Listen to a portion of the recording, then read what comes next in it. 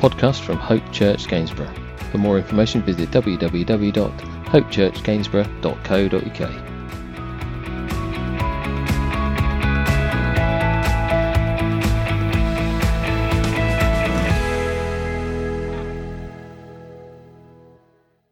If you can just take yourselves back to Friday, well, Friday looked anything but good, didn't it? Jesus cried out in a loud voice. He said, my God, why have you forsaken me?" And we saw that in Matthew 27 and verse 46. Father and son separated for the first and the last time in history. As Jesus took upon himself all of our sin and bore the full wrath of God in that moment, he was separated from his Father. Jesus then gave up his spirit in Matthew 27 and verse 50. Humanity couldn't take it from him, but Jesus freely gave. Did you hear that? We couldn't take it from him, but he freely gave. And in that moment, on that Good Friday, all seemed completely and utterly lost. The Messiah was crucified. He was gone. It's over, surely. But if they'd just been listening, his disciples and his followers around him, if they'd just been listening and had understood, Jesus had told them that the grave couldn't hold him. We see that in Luke chapter 9 and verse 22, as Jesus makes it really clear to them. It says, "And he said," this is Jesus, "the Son of Man must suffer many things and be rejected by the elders, the chief priests and the teachers of the law, and he must be killed, and on the third day be raised to life." You see, Jesus was really clear about what was going to happen. But if you weren't listening, if you weren't attentive, then of course you wouldn't understand this moment. But then you think about the moment and the horrific nature of a crucifixion, the barbaric nature of what's just happened, all the hate, all the fear that would have been in that very moment. It would almost be impossible to understand, thinking back then at what Jesus has said, that this is that moment. It would be hard to even think that anything good could come out of this day. And as we're going to travel through the story on that Easter morning today, because of the Sabbath then, Jesus' body hadn't been prepared for burial. In fact, all they'd done was wrap his body in cloths and place a cloth over his face. They'd placed him in a tomb. And because of the fear of the Jewish leaders, they'd rolled a huge stone in front of that tomb. They'd sealed that stone and they'd placed guards in front of the tomb. The last thing that the Jewish leaders needed was a missing body after all of this. So let's read together Luke 24 verse 1 through 12. I'm going to use my NIV Bible as always. So Luke 24 and verse 1 through 12. And it says this: "On the first day of the week, very early in the morning, the women took the spices they had prepared and went to the tomb. They found the stone rolled away from the tomb. But when they entered, they did not find the body of the Lord Jesus. While they were wondering about this, suddenly 2 men in clothes that gleamed like lightning stood beside them. In their fright, the women bowed down with their faces to the ground. But the men said to them, 'Why do you look for the living among the dead? He is not here. He has risen. Remember how he told you while he was with you in Galilee. The Son of Man must be delivered over to the hands of sinners, be crucified, and on the third day be raised again.' Then they remembered his words. When they came back from the tomb, they told all these things to the 11 and to all the others. It was Mary Magdalene, Joanna, Mary the mother of James, and the others with them who told this to the apostles. But they did not believe the women because their words seemed to them like nonsense. Peter, however, got up and ran to the tomb. Bending over, he saw the strips of linen lying by themselves and went away wondering to himself what had happened. Let's pray. Heavenly Father, we just want to thank you for your word today. Father, as we come to celebrate on this Easter Sunday that he is risen, that you would just bless your word to us. Father, as we look, as we go back, as we see all that you've done for us, Father, the promise that you've upheld, we pray, Lord, that you might just bless us today, that you'd encourage us through it. We ask these prayers in Jesus' precious name. Amen. So some of the women had headed over to the tomb to ask, to see if they were able to prepare Jesus' body for burial. Of course, they got themselves ready, they went over, but of course they needed to seek approval from the Roman guard that were there in order to even get into the tomb. But when they get there, the stone is already rolled away and the guards have already run away. Angels are there and they say to them, as we see in verse 5 and 6, and this is so poignant, it's so relevant for us today. Why do you look for the living among the dead? He is not here, he has risen. Why do you look for the living among the dead? He's not here, he has risen.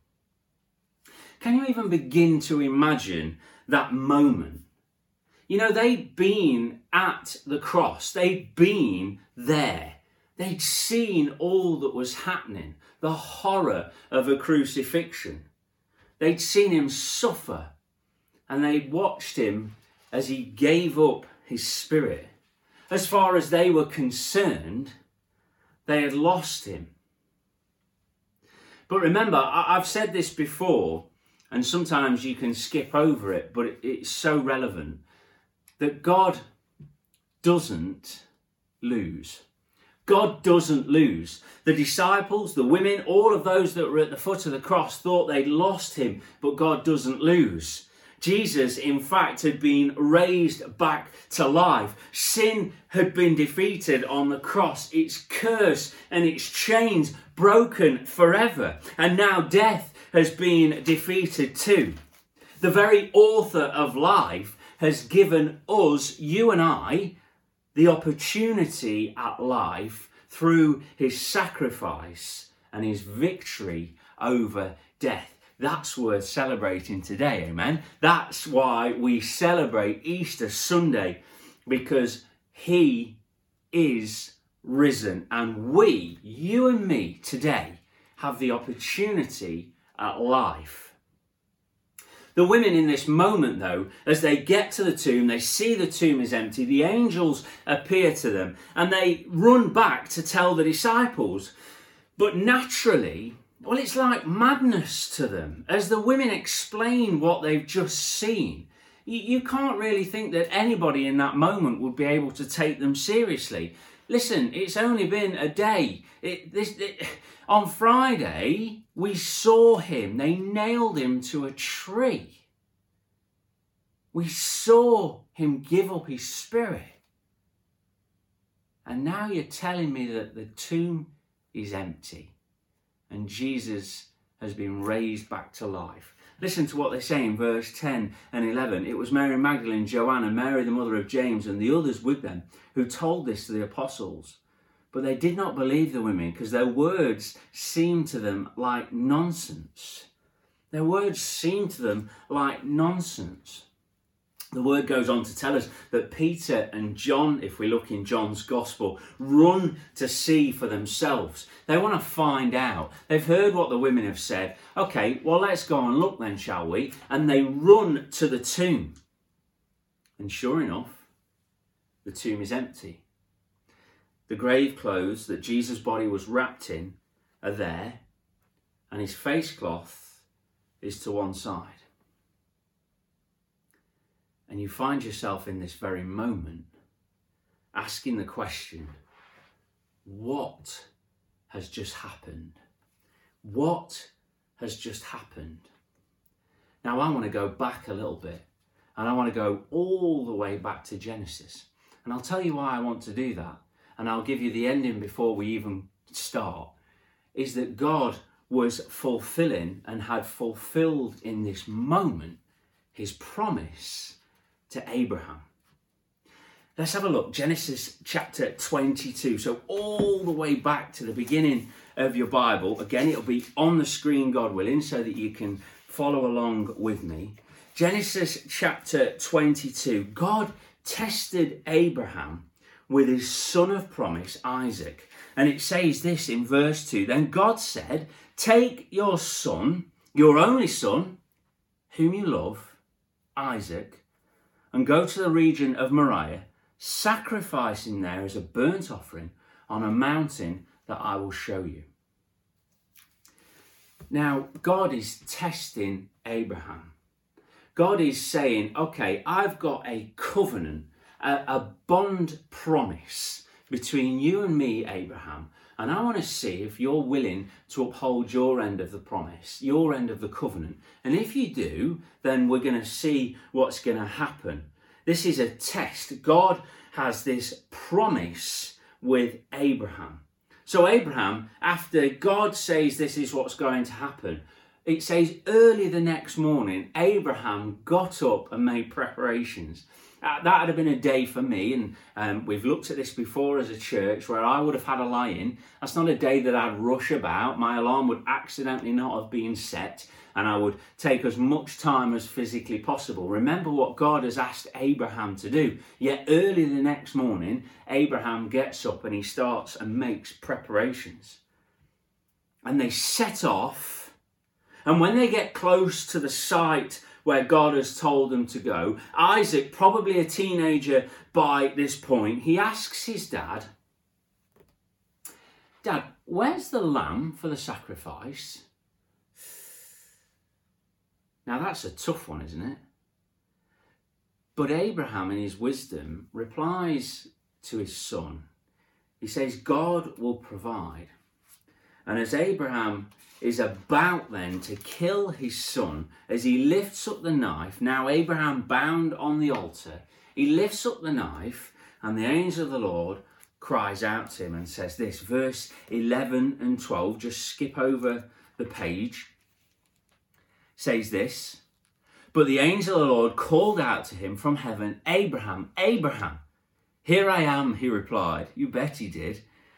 Do not lay a hand on the boy, he said. Do not do anything to him. Now I know that you fear God, because you have not withheld from me your son, your only son. Remember, his son of promise, the son who he loved.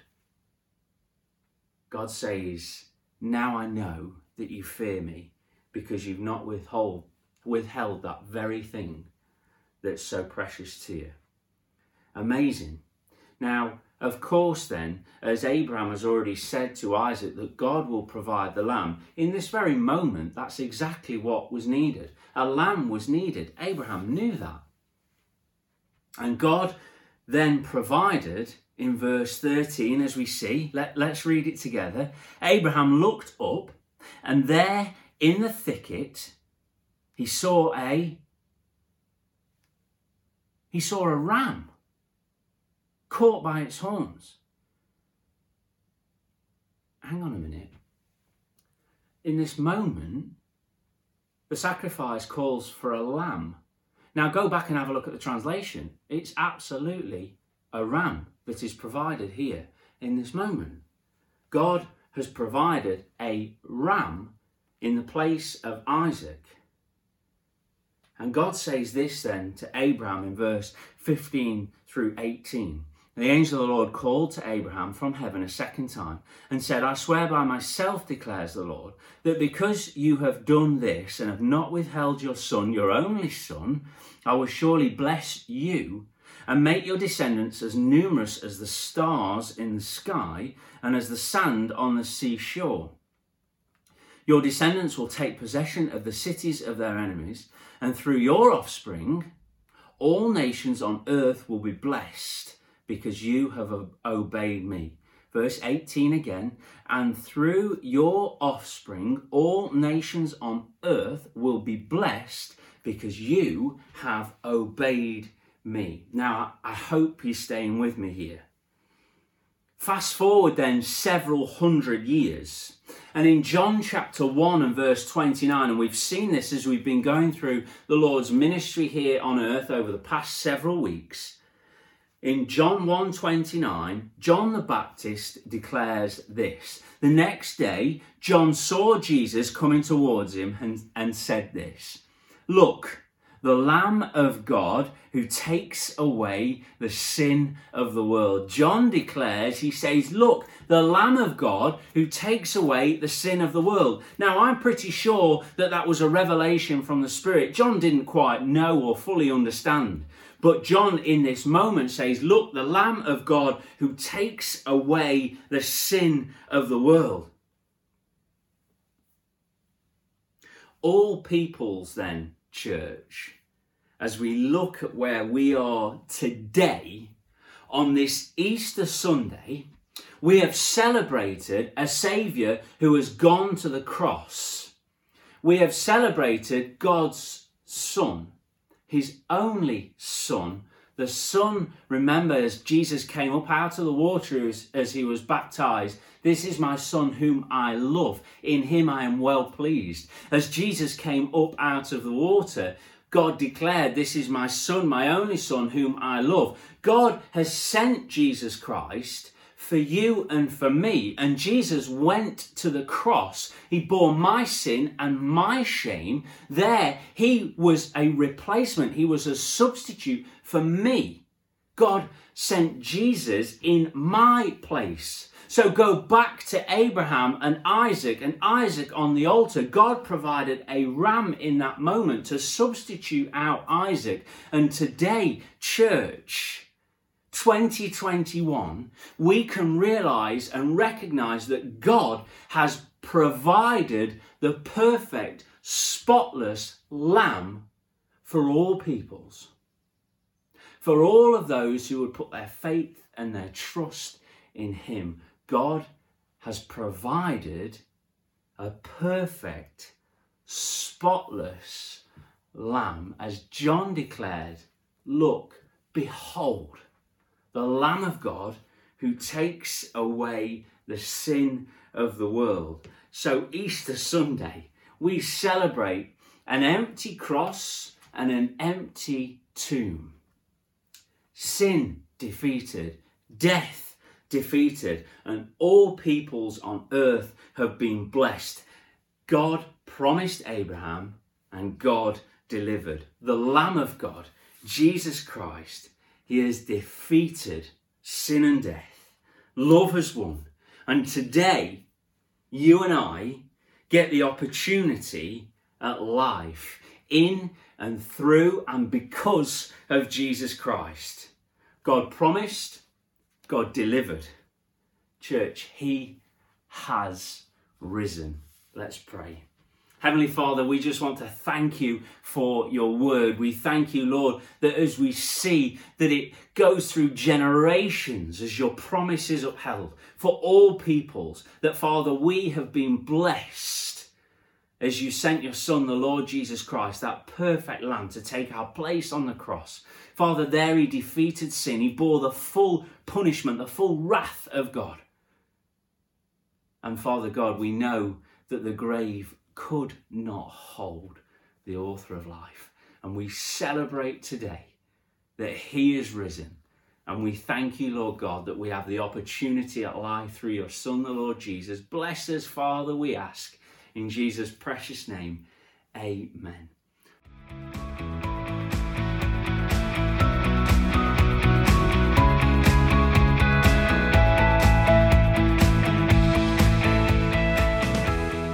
This has been a podcast by Hope Church Gainsborough.